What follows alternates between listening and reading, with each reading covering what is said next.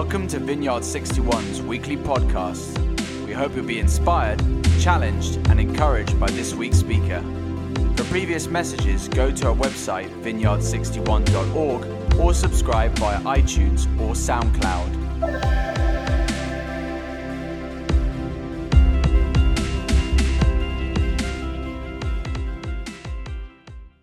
Good morning, everybody. Good morning, Westside. Good morning, Battersea. Good morning, all those online. Welcome to everybody in the room as well. Andrea's giving a wave to everybody at other sites as well. My name is Vivian Margaret, if you want the full pronunciation. And together with Steve, I have the absolute privilege of leading Vineyard 61 Church.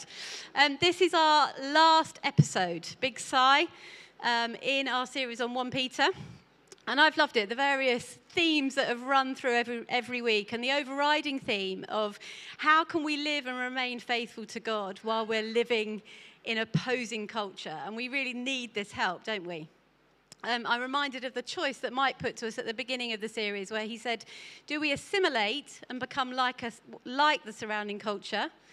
Or do we separate from the culture? Do we become like a holy huddle? Do we or third choice, which I think is the only choice he actually gave us, was do we become a holy presence where we find ourselves present in the world, in the culture to which wherever we are, but we are holy and we embody the culture of the heavenly kingdom? Or as Andy said last week, are we ambassadors or are we just tourists passing through? And so as I land this series, there's a really hefty chunk of scripture. Do bear this in mind as we read it today. How do we become a holy presence in our culture? So I'd like to invite the lovely Esther to come and read these verses from 1 Peter. Cool. It's a very long passage, so bear with me. But if you guys have your Bibles, we're in 1 Peter 4, verses 12 to 1 Peter 5, verse 14. So follow along. I think it should be on the screen as well. Dear friends, do not be surprised at the fiery ordeal that has come on you to test you, as though something strange were happening to you. But rejoice in as much as you participate in the sufferings of Christ, so that you may be overjoyed when his glory is revealed. If you are insulted because of the name of Christ, you are blessed, for the Spirit of glory and of God rests on you. If you suffer, it should not be as a murderer or thief or any other kind of criminal or even as a meddler. However, if you suffer as a Christian, do not be ashamed, but praise God that you bear that name. For it is time for judgment to begin with God's household. And if it begins with us, what will the outcome be for those who do not obey the gospel of God? And if it is hard for the righteous to be saved, what will become of the ungodly and the sinner? So then, those who suffer according to God's will should commit themselves to their faithful Creator and continue to do good. To the elders among you, I appeal as a fellow elder and a witness of Christ's sufferings, who will also share in the glory to be revealed. Be shepherds of God's flock that is under your care, watching over them, not because you must, but because you are willing, as God wants you to be, not pursuing dishonest gain, but eager to serve, not lording it over those who entrusted it to you, but being examples to the flock. And when the chief shepherd appears, you will receive the crown of glory that will never fade away. In the same way, you who are younger, submit yourselves to your elders. All of you, clothe yourselves with humility towards one another, because God opposes the proud, but shows favor to the humble. Humble yourselves, therefore, under God's mighty hand, that he may lift you up in due time. Cast all your anxiety on him because he cares for you. Be alert and of sober mind. Your enemy, the devil, prowls around like a roaring lion looking for someone to devour. Resist him, standing firm in the faith, because you know that the family of believers throughout the world is undergoing the same kind of sufferings. And the God of all grace, who called you to his eternal glory in Christ, after you have suffered a little while, will himself restore you and make you strong, firm and steadfast. To him be the power forever and ever. Amen. With the help of Silas, whom I regard as a faithful brother, I have written to you briefly, encouraging you and testifying that this is the true grace of God. Stand fast in it. She who is in Babylon, chosen together with you, sends her greetings, and so does my son Mark. Greet one another with a kiss of love. Peace to you, to all of you who are in Christ. Amen. Amazing. Thanks, Esther. That was a large chunk. Isn't it just so rich, the Bible? It's just, there's so much in there, and there's so much to cover that I'm really not going to be able to do it justice this morning. And so I'm actually going to camp out in a few verses, so please forgive me. But I love the way that this starts. This passage that we read starts with, "Dear friends, do not be surprised at the fiery ordeal that has come on you to test you, as though something strange was happening to you." When suffering occurs, it can often confuse and baffle us. And it can so easily put us off track. And we may ask, did I do something wrong? Is God trying to test me? What is actually happening? But I love the pragmatism of Peter here, where he literally says, don't be surprised as though something strange was happening to you. The reality is that we live in a fallen world. And events just do not occur justly or fairly or proportionally. That's the reality of the world that we live in. The other element to this is found further on in chapter 5, and this is where I'm going to camp out today. It says, "Be alert and of sober mind. Your enemy, the devil, prowls around like a roaring lion looking for someone to devour. Resist him, standing firm in the faith." And we actually don't really talk often about the devil. I know Mike referenced it a few weeks ago in Jesus in the Wilderness. But let's start with the obvious. There is a devil. That's obvious, isn't it? And in the Bible, the terms or the pictures for the devil are actually really horrifying. Roaring lion looking for someone to devour. The accuser, the tempter, the destroyer, the strong man, the god of this world, the great red dragon who deceives the whole world, the ancient serpent who leads the whole world astray, the father of lies, or a thief that comes to kill, steal, and destroy.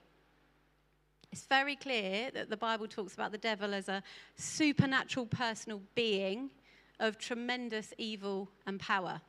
But we immediately run up against this problem, don't we? That if I was to ask you to draw a picture of the devil right now, I imagine it would be more along the lines of a comic figure with a little red, little top hat, little pitchforks, a pitchfork and little horns coming out of his head. I actually Googled the devil and looked at images, and this is what my Google search was full of. Literally hundreds of images of pictures like this. Oh, not that one. Oh, and that's pretty good one actually as well. Oh, we haven't got that. Anyway, you can imagine if you were to draw a picture of the devil, you can imagine what that might look like. So it's basically not the same idea that the Bible gives us. And this modern world basically likes to ridicule the very nature of the devil. I've recently reread C.S. Lewis's book, The Screwtape Letters. And it's just a brilliant satirical book, written from the perspective of Screwtape, who is an assistant to the devil. And it kind of goes through what could be happening in the supernatural world. I thoroughly recommend reading it. Just it sort of opens your mind to what actually could be going on. And he says, in the introduction, there are two equal and opposite errors into which our race can fall about the devils. One is to disbelieve in their existence. The other is to believe and to feel an excessive and unhealthy interest in them. So either overbelief or underbelief. And he says the two opposing views that people either have this kind of unhealthy fear where they see the devil behind everything. You know, when they think of the devil, they're always afraid. They're doing exorcisms on anything that moves. I think we probably all know people like that. Where they see demons behind everything, under every cushion. And the reality is that actually gives the devil way, way too much power and too much credit. But on the other hand, there's this underbelief. And I think this is far more rife in our Western culture. It's more like fairy tale sort of stuff. Kaiser Soze, played by Kevin Spacey in The Usual Suspects, said that nobody believed he was real. That was his power. The greatest trick the devil ever pulled was convincing the world that he didn't exist. And the reality is that we are here on earth, living in exile, and we are in a war. And in this ongoing war, harm is a very real possibility. Spiritual, mental, emotional, physical harm. Followers of Jesus are not immune. We bleed red. We suffer and we die along with the rest of humanity. We're vulnerable to temptation and deceit. And though we know the ultimate story ends well, while we're here on earth, we are warned to stay alert and of sober mind. For the devil prowls around like a roaring lion looking for someone to devour. And you think when Peter says this, the devil prowls around like a roaring lion, the next logical step would be for him to say, run! But he doesn't. Surely that's the only reasonable advice when you're faced with a roaring lion. We were privileged enough to be in South Africa 3 years ago, and we did a safari, and we literally came across a prowling, roaring lion. And I tell you, the driver was pretty keen to get a move on and get out of there. But instead, in this passage, Peter, instead of running, he challenges us to do 5 things. 3 things that are clear, and 2 things that I'm going to come to in a minute. So, first one, stay alert. I feel this is a bigger challenge today in this heat. Stay alert. And we've been, I'm going to say, banging on about this all year as a church a little bit. But we have to wake up.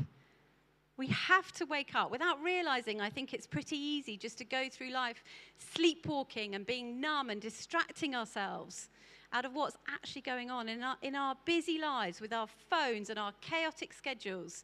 It's easy to spiritually fall asleep. And remember, this is Peter talking. So Peter was in the garden. It's the same Peter who fell asleep in the Garden of Gethsemane. And his task, all he was tasked to do at that point was to watch and pray and watch Jesus' back. Jesus came over to him and gave him 3 wake-up calls. But Peter kept hitting the snooze button. Literally my favorite thing on my alarm clock, the snooze button. But he says, are you still sleeping, Peter? Watch and pray, Jesus says to him. And then Peter's commanding all of us here to stay alert. Some translations translate it as prayerfully stay awake. The enemy eats Christians for breakfast who sleep in times of battle. Be alert to what's going on. Realize that the birthmark of a believer is a bullseye to the enemy. The devil doesn't like it one bit when you're moving forward in your relationship with him. And we can be so apathetic as believers, not realizing we're in a battle, and we are naive to think that life will be easy. I feel as though it's a really vulnerable time in the UK where just the enemy loves to stalk under the cover of darkness and attack when we're vulnerable. Let us not be naive to this. I know for me, I can easily fall into the trap of thinking, of just like accepting life as it comes, not remembering that I'm in a battle. Getting too busy, too distracted to read and to read the Bible.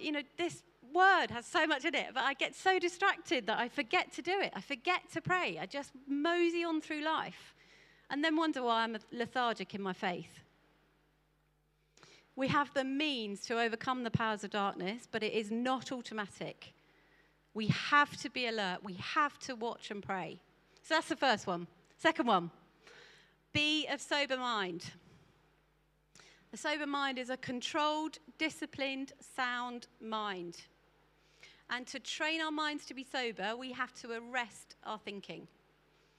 The enemy's goal is to convince us to just entrench ourselves a little bit longer, to linger on that cause for our bitterness, to linger on that disappointment that things didn't work out the way they were going, that we felt they should have done. Maybe, maybe there's things that we believe that we've lost out on, that we just kind of like camp out there, just linger a little bit longer. But as followers of Jesus, who himself, he was tempted by the enemy at his most vulnerable. We are to take captive our thoughts. This is an active, not a passive posture. And sometimes the words and the actions of others, they can just fuel our thoughts to run away. And it's often based around our insecurities and our assumptions and our imaginations that just run riot. And it doesn't have to be like that. Don't let the enemy triumph over you in your thinking. Practice being sober-minded. Examine your thoughts. Root out the lies. There are often so many in our minds that we're just unaware of. And I just challenge you, like every morning, start your morning like, what lie am I believing Jesus? Ask him to reveal it. He wants to reveal it. And then we take it to the cross. We repent of that, of partnering with that lie, and then we ask him to give us his truth. Again, it's like the enemy has an absolute field day in our thoughts. Did you know that your thoughts aren't necessarily from God? Did you know that? Radical idea. Okay, let me go before I'm getting off track. Number 3, resist him, standing firm in the faith. When the battle comes, fight back. This language is striking. Repeatedly, Peter tells the believers to submit to those in authority. But when it comes to the devil, Peter's command is to do the exact opposite of submission. We must say no, we must fight. How? By standing firm in our faith. From the snake's first conversation with Eve to Jesus' temptation in the wilderness. The devil has always sought to undermine our trust in the God of heaven. That's what he constantly tries to do. His goal is to weaken our dependence on the Father. He wants us to doubt the Father's goodness and doubt his trustworthiness. And we have to stand on the truths that are here in this book. The everlasting truths that he's always good. He's always good. And he's always on our side. But we have to stand on those promises. We have to declare those truths and not let those niggles of doubt and insecurity come in. The devil loves nothing better than to use our heartache to doubt God's goodness and resist his love for us. James 4:7 says, submit yourselves then to God. Resist the devil and he will flee from you. But we have to be active in this. Okay, got the first 3? 4th one. This is a little bit more obscure, I think, but it's there, plain and central. They're found, these next 2 are found in the 2 preceding verses to this. And it starts off in verse 6 and 7 of chapter 5. And he's just warned us about 2 things, pride and fear. And in 6 and 7 it says, God opposes the proud but shows favor to the humble. Humble yourselves, therefore, under God's mighty hand, that he may lift you up in due time. Cast all your anxiety on him because he cares for you. And then suddenly he says, your enemy, the devil, is prowling around like a roaring lion. He's out to devour you. And we could be forgiven for thinking that Peter's changing the subject. But he's not. He's doing exactly the same as the Apostle Paul talks about in Ephesians. He says, don't let the sun go down in your anger. Don't have any bitterness, any resentment, because he says, don't let the devil have that kind of foothold. The Bible says a number of times the devil has a foothold in your life through your sin. Our sin, it just gives the devil an open door, gives access to us. And so he says in verse 6, humble yourselves under the mighty hand of God.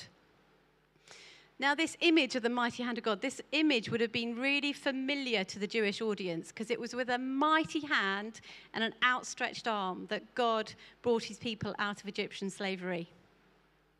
Peter wants them to know that the same hand of God that's been actively fulfilling his purpose in your life throughout human history is still reigning today. Humble yourself under that mighty hand. One of the things that the hand of God represents is his plan. And I don't know about you, but I'm so thankful to God that God's plan for my life has prevailed against my own plan, even when I thought my own plan was better. God's hand is not like your hand. You can't see it, but you definitely know the effects of it when it moves. And we need to surrender to God's mighty hand and get off the throne in our own lives and put him on it instead.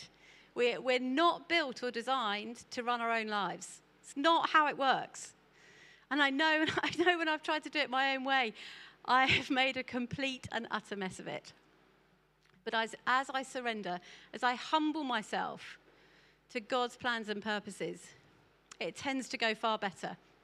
Not always in the short term, but always in the long term. God is in the long game in our lives. He's in the long game, guys.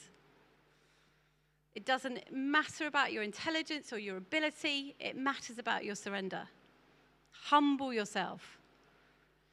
I can't do this on my own. I am not enough by myself. It's not about me. It's not about you guys. It's not about what I want or what I think I need. Humble yourself under the mighty hand of God, and he will lift you up in due time. He will lift you up. He will let you go down low enough so that you know that you need him, and he will bring you up high enough so that the world knows that he's with you. The devil has access to us when we don't do this, when we don't humble ourselves and we think we know better. That's an open door for the devil to have access to us. Lastly, number 5. You still with me? Still with me at Battersea and Westside? Number 5, cast all your anxiety on him. He cares for you. I know for me the thoughts and fears that I have, maybe I don't have what it takes to lead this church, or worrying about people leaving or offending people, or concerns that I have about Abby and Sam and what's happening in their lives. And, you feel these worries too in your family, or maybe in your place of work, or in your relationships, or your health. So easy to be consumed by worry. And I don't know about you, but these fears often attack me in the night. He knows how to get you, doesn't he? I tell you. And this is where we have to go back to the Word again. We have to go back to the Word and know the promises that are in here and know that we can stand on them. And this passage is one of those brilliant ones that gets to the heart of it. When anxiety attacks, let it drive you to seek God, to pray, to trust his mighty hand. It says, cast all your anxiety. And remember, Peter was a fisherman. And I wonder, was he picturing casting the nets to the other side of the boat when Jesus told him to? Was that what he was picturing when he was saying this? And when he cast the net to the other side, cast all your anxiety on him, he cares for you. He's like, do you know what? We've done it our way. We've fished all night and caught nothing. But because you say so, I'm going to cast my net on the other side. I've been trying to do this my way. I've been trying to handle it on my own, but I'm going to cast my net on the other side. And these 2 verses go absolutely together. When Peter wrote this letter, verses 6 and 7 were one sentence. Humble yourselves, therefore, under God's mighty hand, that he may lift you up in due time. Cast all of your anxiety on him because he cares for you. I've been challenged recently that I'm trying to cast away my anxieties but keep my pride. But the thing about this passage is that pride and anxiety go hand in hand. They come in the same package. So if you insist on doing it your way, then you can expect to feel like the weight of the world is on your shoulders, because it is. You can't just do verse 7, like, I'm so worried, God, please take this away. I give this to you. I cast my anxiety on you, but then do it your own way. It just doesn't work like that. Now, caveat, I am not talking about a medical condition. I am not a doctor. I am not a psychologist. But I know that the center of my anxiety is often my pride. The reason that I get anxious is because I've got me at the center. And I need to humble myself under his mighty hand, because he's the one that I need to surrender my agenda to. He's the one that I need to submit my worries to about the future to. He's the one that he can make a way when there is no way. Do I actually trust him? Do I actually trust him? That's the question at the center of it all. It's the question. My choice is to surrender to his rule and reign in my life and then cast my anxieties on him. And I know that when I choose to trust him again, the devil does not get a foothold in my life. And so this is the prelude to the verses about the devil prowling around like a roaring lion when we haven't humbled ourselves under Jesus' lordship. When we're full of fears about how things are going to work out. We're far more vulnerable to be attacked by the devil. He's prowling around, looking for someone to devour. And if we give him an opportunity through pride or fear or other sins, he will absolutely jump at the chance.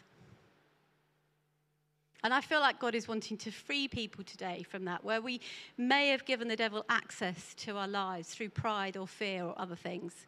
And we're going to have an opportunity at the end for God to free people from that. So just to recap, I'm going to go through my 5 points. Stay alert, especially in this heat. Stay alert, stay awake. Remember that we are in a war. This life is hard and we're called to fight. The enemy is real. 2, be of sober mind. Watch your thoughts. You do not have to always believe your thoughts. They're not always from you, and they're definitely not always from God.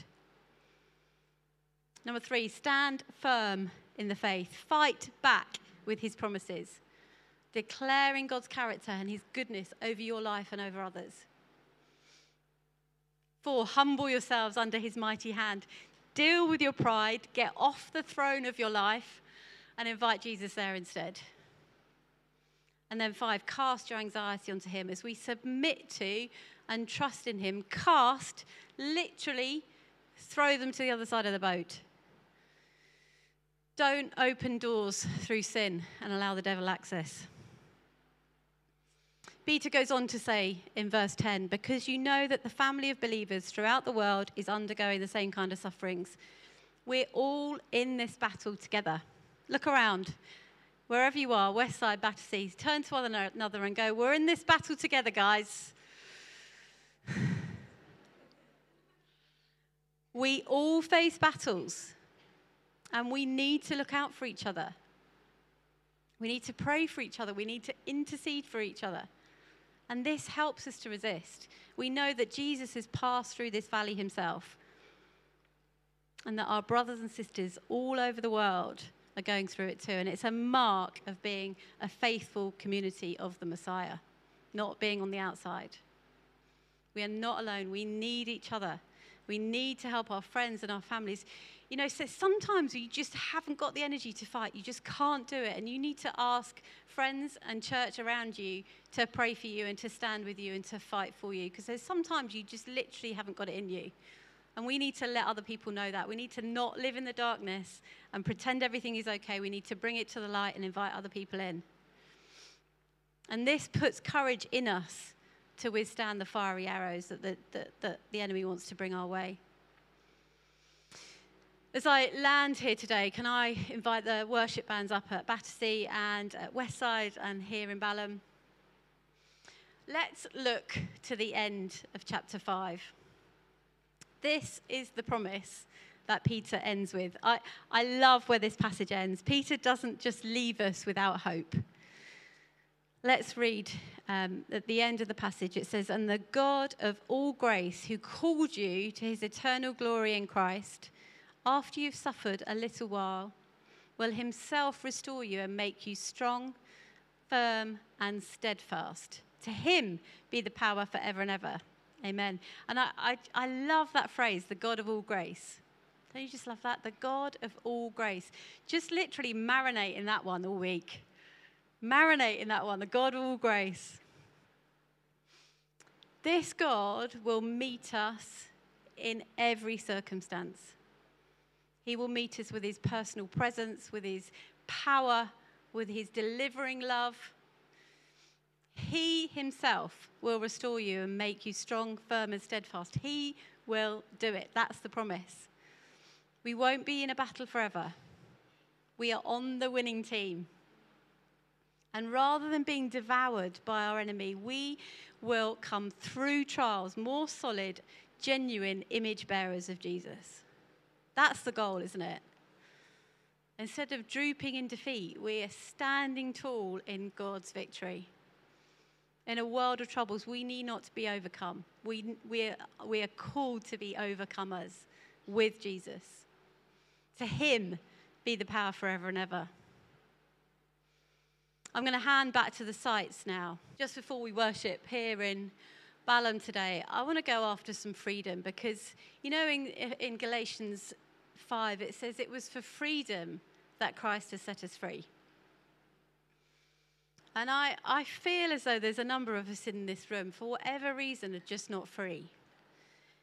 For whatever reason, the enemy has got into your thought life, into your behavior, into your anxiety, into your fear. And enough's enough. Enough's enough.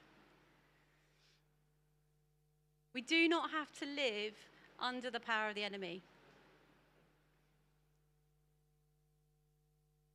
I feel like there's 3 areas in particular. When I was praying about this yesterday, I feel like there's 3 areas in particular where the enemy has had an absolute field day. And one is disappointment, which is what Julia was talking about earlier. I felt this phrase, which was disappointment, which has led to apathy. And I feel like just where despair and disappointment have just come upon us and we've just gone, yeah, whatever. And we just sink lower and we have stopped fighting. I feel like that's one thing. I feel there's another thing where I think there's pride, where you've put yourself on the throne of your own life. Where you thought, do you know what? I'm pretty good at this. I can do this my way. It's time to humble yourselves under his mighty hand. It's time. And the third one is fear, where you've actually stopped trusting God. Is he actually good? Is he actually good? And he longs for your trust because he is always good. Why don't we stand?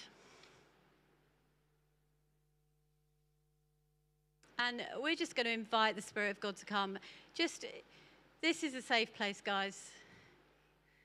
Do you want to be free? Why don't you just hold out your hands as a posture of surrender to God?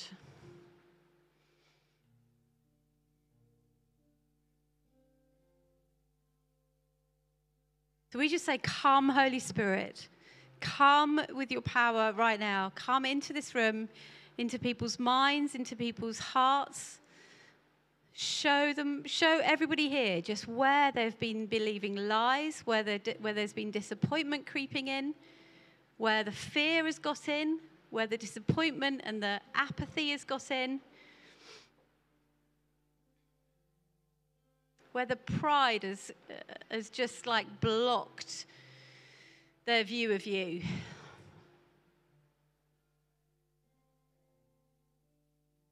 And you can do this wherever you're sitting, but I just feel that there's something powerful about coming and taking a step towards the front. But if you need to get rid of some of this rubbish in your life, like, come down the front.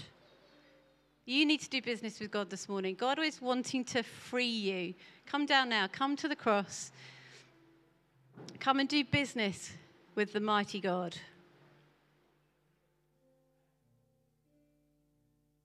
It's for freedom that Christ has set us free. It's for freedom. He wants us free. He wants us out of the hands of the enemy and under his mighty hand.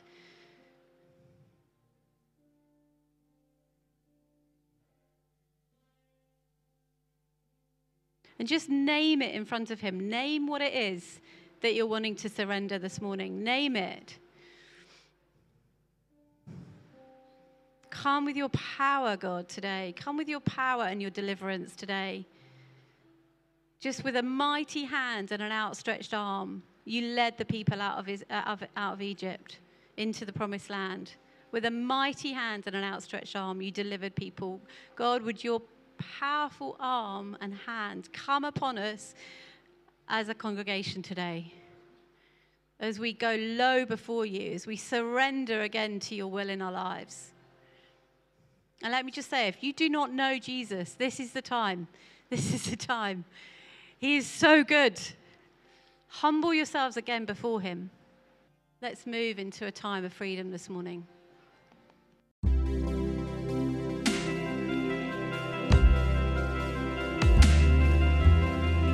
Thank you for listening to this week's podcast. Tune in next week for another life-giving message from one of our Vineyard 61 speakers.